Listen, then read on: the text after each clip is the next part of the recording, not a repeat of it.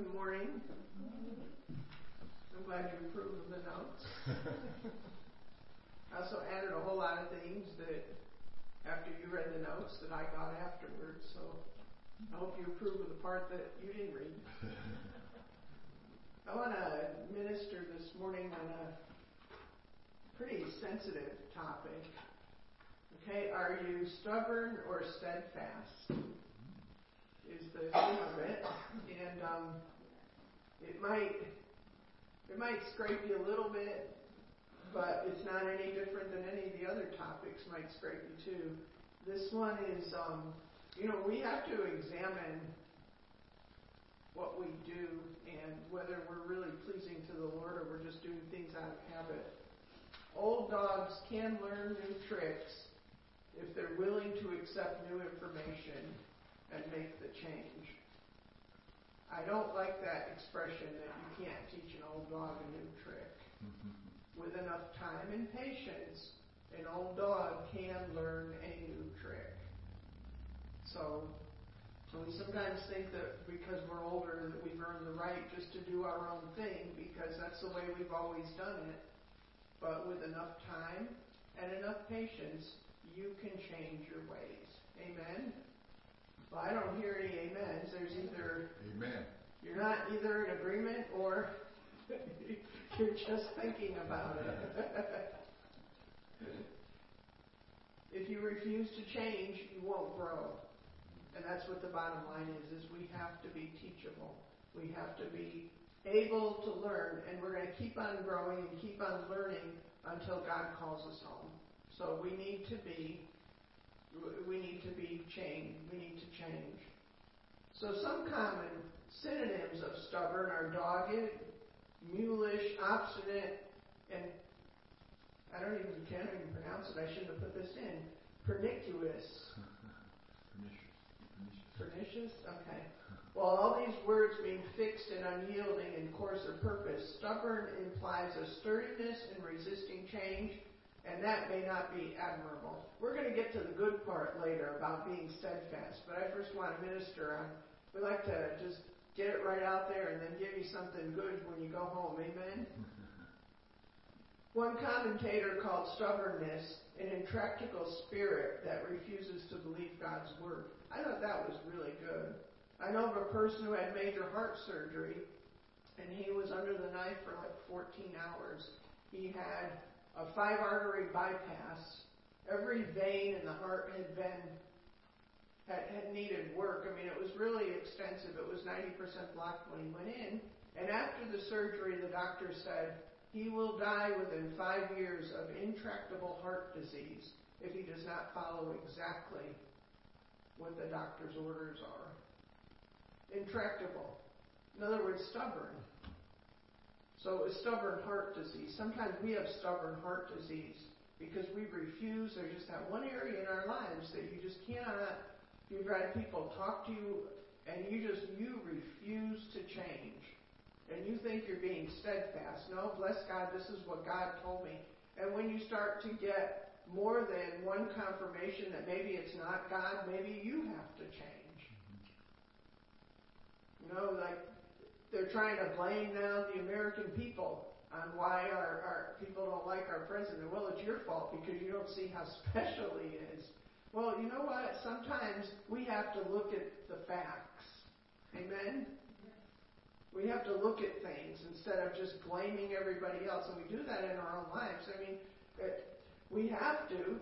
So stubbornness can kill you. Stubbornness can kill a ministry. Stubbornness can kill a church. You can have a stubborn congregation that just refuses to change. Nobody did this when we put up the screens. Nobody complained about it, at least not to us. We didn't hear it. But we have to make changes like that in order to stay relevant in this. And I hate to use that word because it kind of it chokes me to say it because I've been hearing so much about, we've got to be relevant. Well, relevant doesn't mean coming up in tennis shoes and ripped jeans and, wearing a muscle shirt for a man. But maybe relevant is accepting a television screen. Maybe relevant is doing a new way that they've got apps that you can give on your phone, which if we got a lot of millennials and younger people, we probably have to get an app for the phone because they don't have checks or carry cash. That's just part of it. We have to make changes. We can't be stubborn like that. But we have to be steadfast on the gospel. So there's differences there. And stubbornness can kill. And we're going to see that as we go on. It says in Psalm 78, 1 through 8, "Give ear, O my people, to my law. Incline your ear to the words of my mouth. I will open my mouth in a parable. I will utter dark sayings of old, which we have heard and known, and our fathers have told us. We will not hide them from their children, showing them to the generation to come, the praises of the Lord and his strength and his wonderful works that he has done.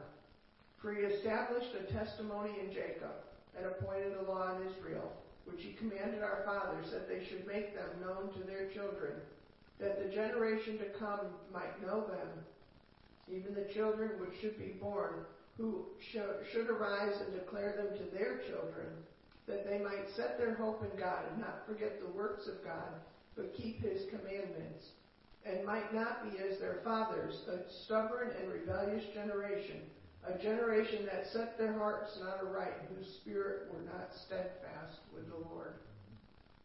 Steadfast, firm in one's allegiance to someone or something, unwavering, stable, strong. That's what God wants us to be. We can't waver in our commitment to Christ. We can't waver in the fact that there's only one way to salvation. We need to be steadfast in that. But stubbornness is kind of the counterfeit of steadfastness. We must be unmovable, but we can't be stubborn and prideful. There's a big difference. When we hear the words of correction, we must not become defensive, make excuses, walk away, refuse to hear. When we hear words of correction, we need to open our ears. And you can hear it all over the place. You can hear it. Sometimes I've been corrected just listening to a ministry. And you hear something and you go, "Ooh, that's me. Lord, please forgive me. I didn't mean to do that." It's because we can't see. A lot of the times, our behavior is maybe evident to everybody else, but we're blind to it. Why? Because we're us. That's just what we do. That's who we are. So sometimes we're blind to these areas. We all have blind spots where we just can't see what we're doing. And we need help with it. We need help with one another to help us. Sometimes somebody can say something, but do it in love. Don't be a critical person, because then the wall goes up even further. You can do it from the pulpit. You can do it reading a magazine, reading the Word. There's ways you can get correction. You just say, "Holy Spirit, I open myself up to receive direction from you." Because stubbornness can kill you. If you continue on in a certain way, it can kill you. We don't want that. Joshua 24:14 and 15 says, "Now therefore fear the Lord and serve him in sincerity and in truth. And put away the gods which your fathers served on the other side of the flood and in Egypt, and serve ye the Lord. And if it seems evil unto you to serve the Lord, choose you this day whom you will serve, whether the gods which your fathers served that were on the other side of the flood, or the gods of the Amorites in whose land you dwell. But as for me and my house, we will serve the Lord." Amen? Once we become born again, we commit our will into God's hands. We don't have a self-will anymore. It's in God's hands, God's will. Put aside all the things that are ungodly. Examine our hearts daily. And just recognize the fact that we can't see our own flaws. Amen? We just can't see them. It says in John 16:13 and 14, "When the Spirit of truth comes, he will guide you into all truth, for he will not speak on his own authority. But whatever he hears, he will speak, and he will declare to you the things that are to come. He will glorify me, for he will take what is mine and declare it to you." We must decide if we're too old to let God lead us.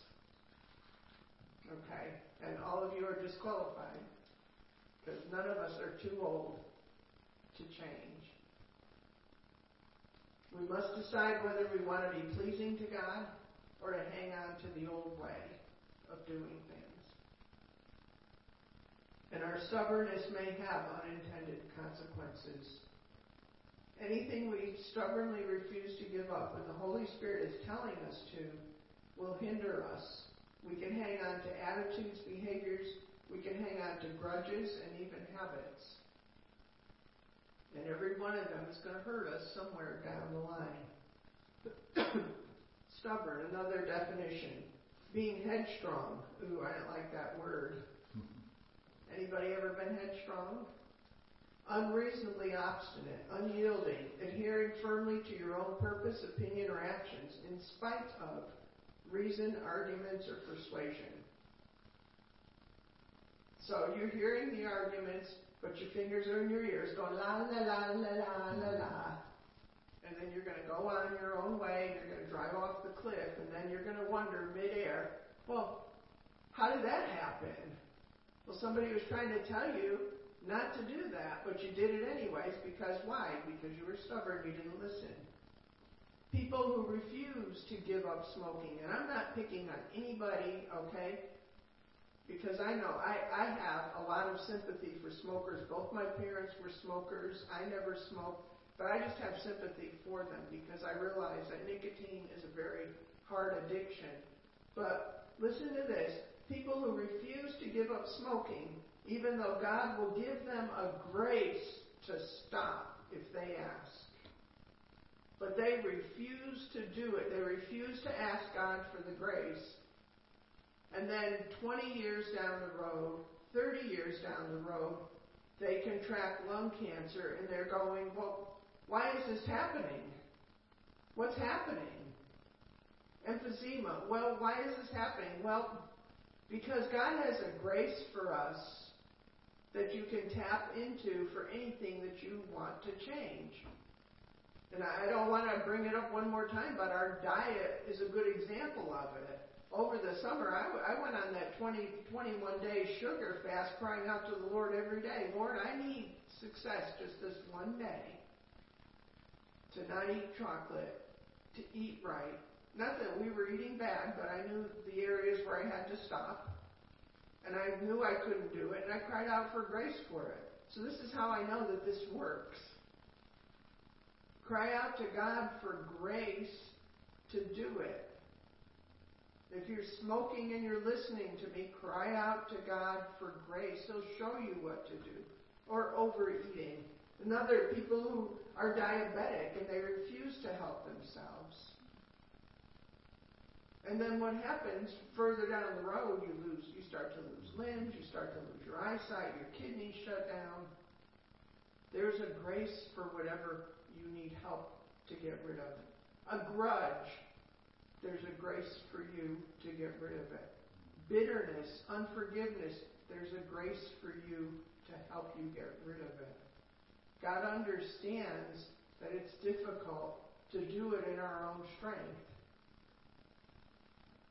God has all the grace we need to live a victorious life, but we need to be open to hear Him. He's got all the grace that we could ever want. You know, before I get up and preach, God, give me the grace to get up and say the right things. I need a grace. There's a grace. There's a power there. Leviticus 26:23-24 says, if you will not be reformed by me by these things, but will walk contrary to me, then I also will walk contrary unto you and will punish you yet 7 times for your sin. God takes disobedience very seriously. We call it sin. God calls it rebellion. I think sin's even a softer word, but if we call it rebellion, it's like, oh my goodness. That sounds harsh, doesn't it? Rebellion. Proverbs 10:17. Whoever heeds instruction is on the path to life, but he who rejects reproof leads others astray. Your life affects other people. Proverbs 15:10. There is severe discipline for him who forsakes the way. Whoever hates reproof will die. Proverbs 15:32. Whoever ignores instruction despises himself. So if you keep going in the wrong direction and you know that it's wrong, but you're just going to keep doing what you're doing because you don't want to change, you despise your own self. But he who listens to reproof gains intelligence. And if you are the corrector, make sure your motives are right. Some people are so critical when they go to correct somebody that it says, ye who are spiritual, then correct them. If you don't think you can be spiritual in the matter, then maybe you step aside and just keep praying for that person. But don't finger point at them because, listen, we all need correction at times. Some of the best correction I've gotten is from people who have been gentle with me, that they weren't yelling at me, accusing me of things. Just a gentle word sometimes can cut more than, somebody just unloading on you, telling you what an awful person you are. Amen? So when you correct, do it in love, that you want to help that person. And don't do it sarcastically. Sometimes when we see someone in a fault, we feel it's our job to correct. Sometimes it's our job to pray. And God will send the correction. Always do it in love and not harshness. Always be loving toward one another, because someday it's going to be you standing in that other place. And if you're harsh, God's going to make sure that you get your repayment right then.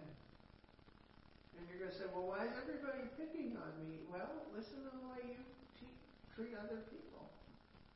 If you feel picked on, or you feel, like everybody's against you, well, maybe you need to self-examine. It's not always easy. But let's look at somebody and unintended consequences for their stubbornness. Let's look at Pharaoh, and I'm not going to read the scripture because you're all familiar with it. But let's look at Pharaoh's unintended consequences for his stubbornness. He was pretty stubborn. He had a hard heart. He did not want to listen to reason. Moses came and asked for the Israelites to be released from captivity. Reasonable. He had them 400 years free labor. Sometimes it's just time to make a change. And Pharaoh said no. But God sent 10 plagues to try to get Pharaoh's attention, to help him to make a right decision. Sometimes some people go, well, everything's happening just one thing after another. Well, there was 10 plagues that happened one thing after another to get attention. If you seem to be in constant calamity, maybe you need to look and say, God, are you trying to get my attention with something? Well, what's going on? This is happening, this is happening, this is happening. Well, maybe God's trying to get your attention. We always blame the devil. Well, the devil didn't have nothing to do with these plagues, did he? It was God who was trying to get Pharaoh's attention. Pharaoh stubbornly hung on to his decision, and what did it cost him? It cost him his firstborn.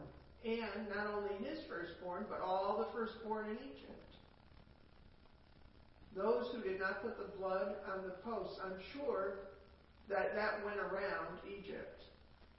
Hey, you could save your firstborn if you put blood on the posts. I'm sure that got around. Don't you think? It probably somewhere, some way. What are the Israelites doing? What are they doing over there? They're putting blood on the posts because they said whoever had blood on the posts, that the angel would save them. Save their firstborn. Nah, don't believe that. Nothing's going to happen.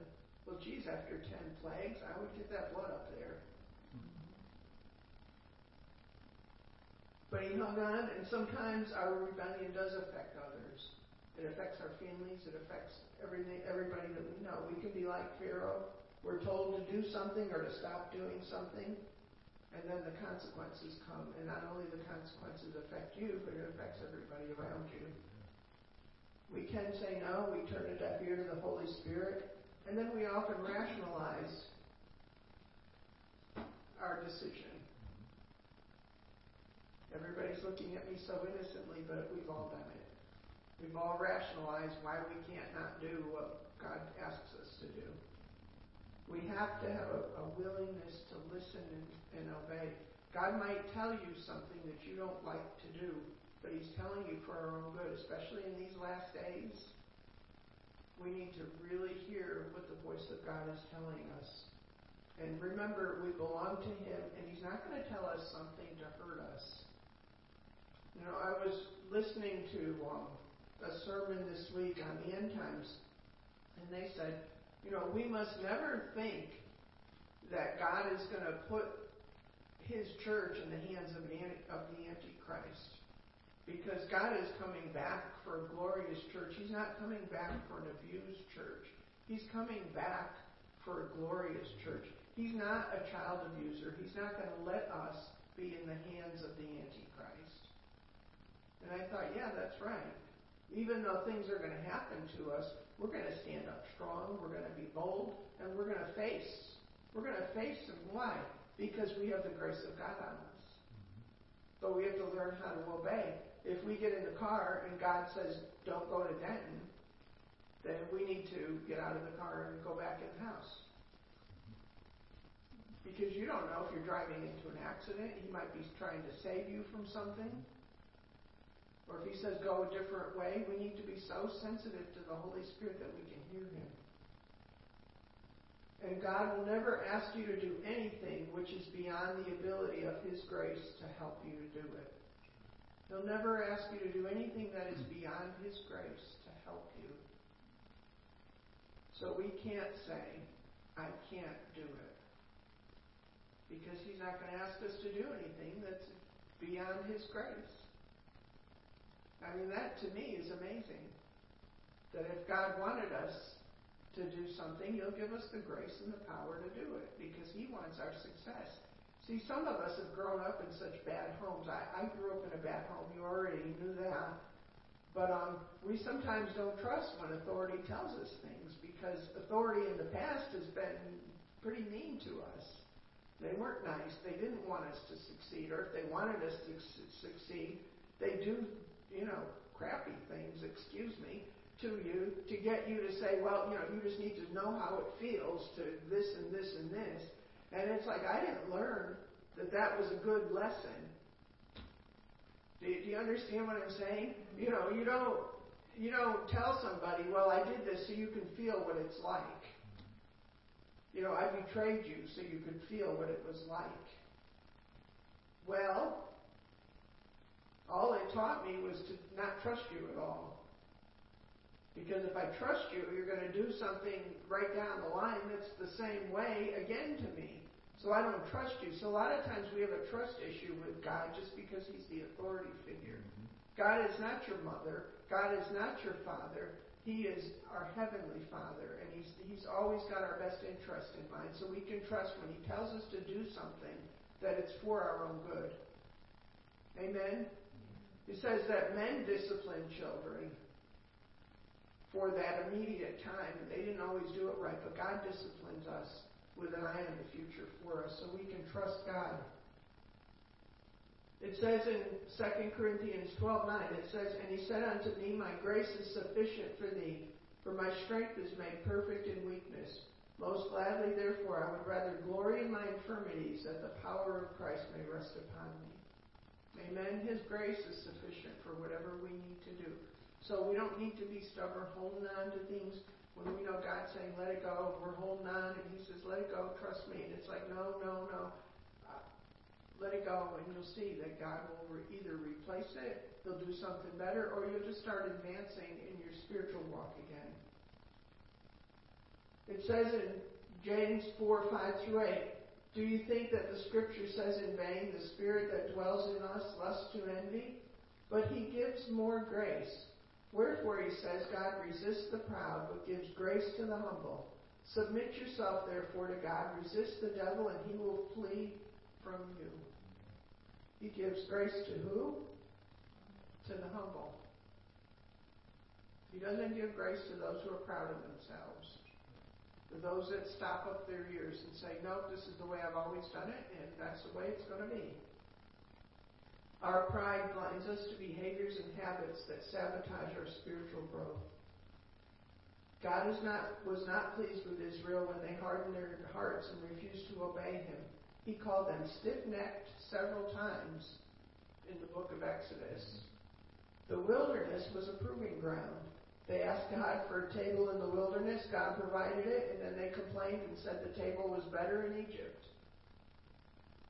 He's God. He was able to shoulder that. I mean, how many of us would be able to shoulder these people?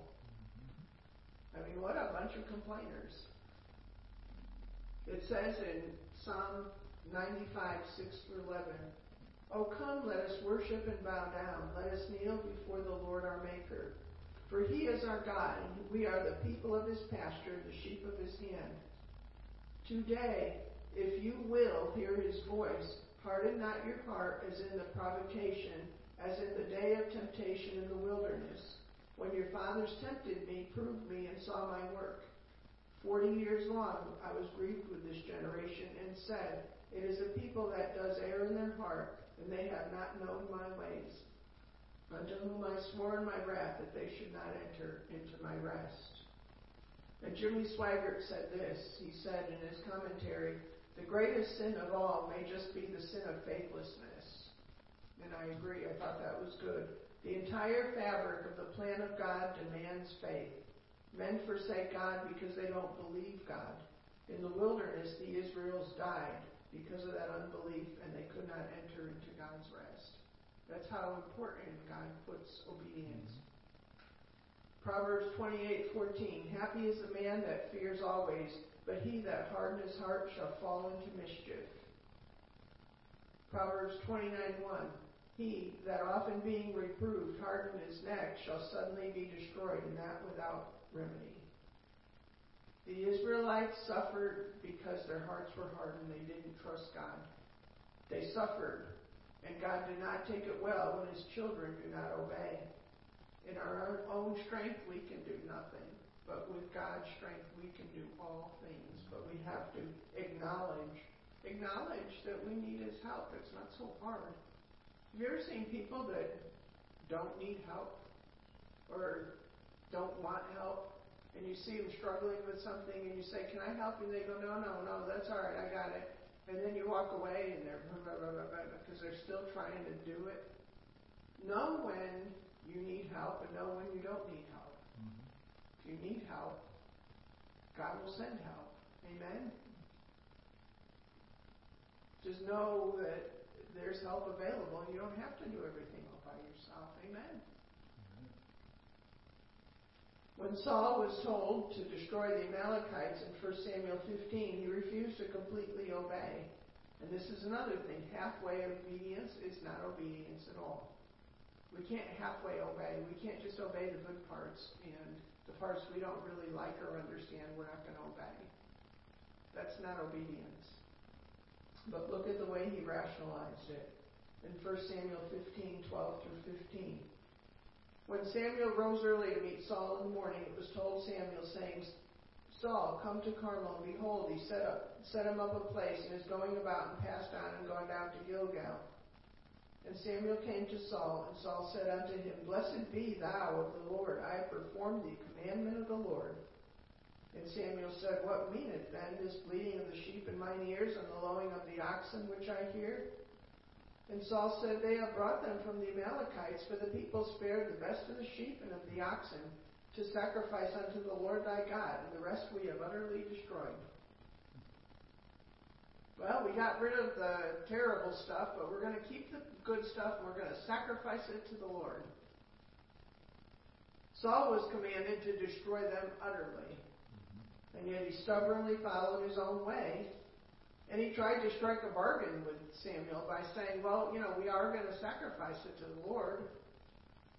God doesn't like pride. He doesn't like self-will. He was told to utterly destroy it. And Samuel gave Saul a second chance to repent, and then he blamed the people again. In 1 Samuel 15:22-23, and Saul said unto Samuel, Yea, I have obeyed the voice of the Lord, and I've gone the way which the Lord sent me, and I've brought Agag, the king of Amalek, and have utterly destroyed the Amalekites. But the people took of the spoil, sheep and oxen, the chief of the things which should have been utterly destroyed, to sacrifice unto the Lord thy God. So he starts blaming somebody else. Well, I'm like this because my parents I'm like this because something happened. I'm like this because. And Samuel said, as the Lord, as great a delight in burnt offerings and sacrifices as in obeying the voice of the Lord, behold, to obey is better than sacrifice, and to hearken than the fat of rams. For rebellion is as the sin of witchcraft, and stubbornness is as iniquity and idolatry. Because you have rejected the word of the Lord, he has also rejected you from being king. Jimmy Swaggart said, witchcraft is the effort to manipulate the spirit world through demons. How is that like rebellion? To rebel against God's order, which is Christ and him crucified, is to take matters into our own hands, which is the same as witchcraft. God will not allow any kind of disobedience to be blessed. So we must first be willing to submit, and we need to be willing to examine ourselves and say, Lord, if there's any wicked thing in me, show me. And then just sit back. God's faithful to answer our prayers. Amen. It's much better to obey God in the first place than ask for forgiveness. What is that thing? It's better to ask for permission and then ask for forgiveness. I don't know what it is, but it's like I'm going to do my own thing and then I'm going to ask for forgiveness because it's better to do that than to wait. No, it's not. Obey. And then you won't have to ask for forgiveness. Stubbornness and steadfastness can seem like the same thing to us. So we need to have help from the Holy Spirit to know if we are being stubborn or if we're being steadfast. We need to know. If one of our attitudes goes against the Word and we continue to rationalize why we do what we do, then we're just being stubborn.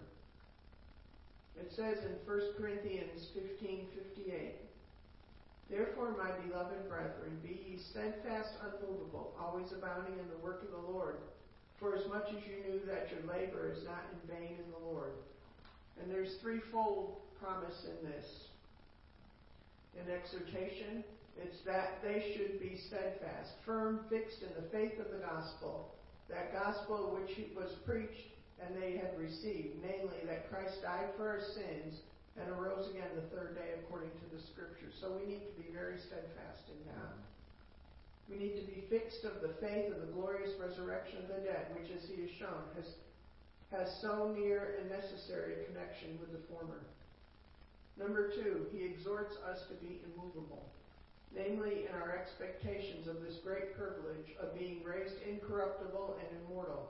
Christians should not be moved away from this hope, this glorious and blessed hope. They should not renounce nor resign their comfortable expectations. They are not in vain, but they are solid hopes. We can trust that we're going to be resurrected. This is a sure foundation, the purchase and power of the risen Savior, and the promise of God, to whom it is impossible to lie, hopes that they shall be more powerful, supports under all the pressures of life, the more effectual antidotes against the fears of death, and the most quickening motives to diligence and perseverance in Christian duty. Number 3, he exhorts them to abound in the work of the Lord. And that always in the Lord's service, in obeying the Lord's commands. They should be diligent and persevering herein and go on towards perfection, that they should be continually making advances in true piety, ready and apt for every good work. The most cheerful duty, the greatest diligence, the most constant perseverance become those who have such glorious hopes. So be ye steadfast and unmovable, always abounding in the work of the Lord. Be pliable in the hands of the Lord. Trust that God's got a grace for you. God's got a grace for you to do what you need to do.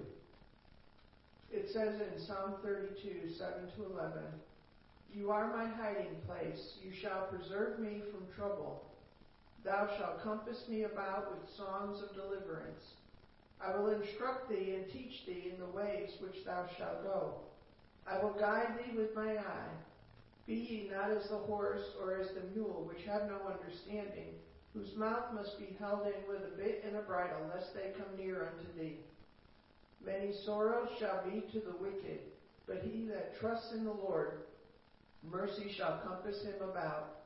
Be glad in the Lord and rejoice, you righteous, and shout for joy, all ye that are upright in heart. I want my Lord to be able to direct me with his eye. I don't want him to put a bit in my mouth, to have to pull me and tug me. And I just want God to be able to gently say something, and that's what I do. Let's make sure that we're teachable. Let's make sure that God can guide us with our eyes. I want to give you a few examples.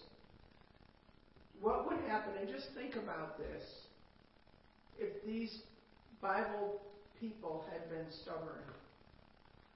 Abraham was told to get out of his father's land. What would have happened if he stayed?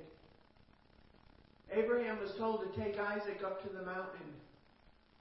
So he went up and obeyed that. What if he didn't know? What if he didn't hear God when he said, Abraham, stop, don't kill Isaac? Noah, build a boat. What if Noah had disobeyed and had been stubborn and said, I'm not building a boat, look. We're so many things from the ocean. It's going to take me 120 years to do what you're asking. I'm not doing it. How about Jehoshaphat? Put the singers in front of the army. Well, does that make sense to you? The singers? All right, Doris, you get in front, and then we're going to put the warriors in the back. I can't do that. We're not going to do that. All the singers get in the back, and we're going to send up the army first. Shadrach, Meshach, and Abednego, they wouldn't bow. What if they decided, well, you know what, I'm not going to, I see that fiery furnace, I might as well just bow. Daniel in the lion's den. Well, I don't need to pray. I don't need to do that. Peter, cast your net out. Well, Lord, we've gone fishing all night. I'm just going to go in and clean my nets. Peter, go fishing and open the mouth of the first fish you see, and there's your taxes. No, that's ridiculous. I'm not doing that. Mary, you're going to have a baby. No, I'm not. Not doing it. Ananias, go lay hands on Saul of Tarsus. No, not doing it. And finally, Jesus, the cup of sorrows. Not my will, he said, but your will be done. And that's where I want to end it with you today. Not my will, Lord, but your will be done. All of those examples I gave, think about it. Had they not obeyed? Had they been stubborn? And each one of them could have rationalized why they couldn't obey. What are your rationalizations today? I'm not obeying what God's telling you to do. How are you rationalizing it? Stop rationalizing it and obey God. Amen? There's nothing better. You look at all these examples, and there's so many more in the Bible of people that have obeyed God when he asked them to do something that was totally impossible. And he had the grace right there for them to do it. Amen? You have a grace today. You don't need to be stubborn. You don't need to hold on to things. Amen? Amen. I make it sound so simple. It's easy. Just trust God. And that's what we're going to do today. Heavenly Father, in the name of Jesus, we just thank you for this day. Lord, just please show us those things that we've held on to. Father, if there's been unforgiveness in our heart, if there's been bitterness, Father, if there's personal habits that you're trying to get us to shake loose of so you can bless us, Father, I thank you that by the Holy Spirit that you show each of us. And Father God, and we appropriate the grace to just drop those things, Lord, that are not pleasing to you. Because, Father, I know that each of us want to please you, Father. We don't want to be intractable. We don't want to be stubborn. And, Father, we just thank you, Lord, that you give us the way to do it, Father, and you help us through it.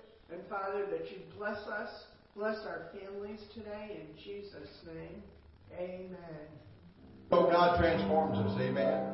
Because we got to come to that conclusion, and everybody that's heard this message today, have thine own way.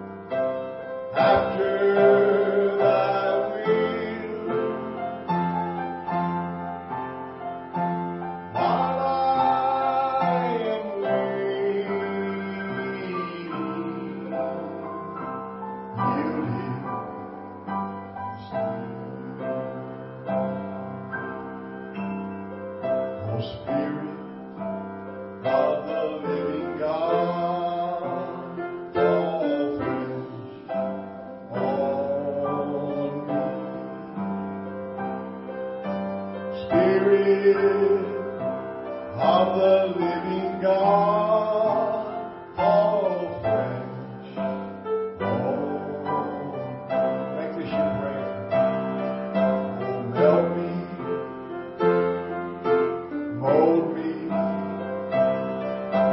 fill me, use me, Spirit of the living God, fall fresh. Oh, one more time, those of you watching by Facebook, sing it with us. Oh, Spirit of the living God, fall fresh on me. Spirit of the living God, fall fresh on me. Oh, melt me, mold me, put me, use me, Spirit of the living God, fall fresh on me. Father, we just thank you that the word that's been ministered today has sunk into the hearts of people. Lord, it's penetrated deep in their spirits and in their hearts, letting them realize, God, that their ways are futile, their ways are no good. But Lord, we have to yield ourselves so you can mold and make us in your perfect will and perfect image. God, just minister to the hearts of everyone that watched, those that were here today live. God, just let it sink down deep in our hearts. Let you transform our lives, our minds, our thinking, our tongue, our conversation, Lord. Just transform us totally. In Jesus' name. In Jesus' name. Praise the Lord. Praise the Lord. Well, I believe that today. I believe God's ministered to some folks. God's ministered to you deeply. Amen. Do you know we have to be honest with ourselves? You know, when you hear the Word of God, you know what you're doing? You're looking into a mirror. And that mirror shows all the smudges on you. All the places you missed your makeup. That mirror just shows you for what you really are.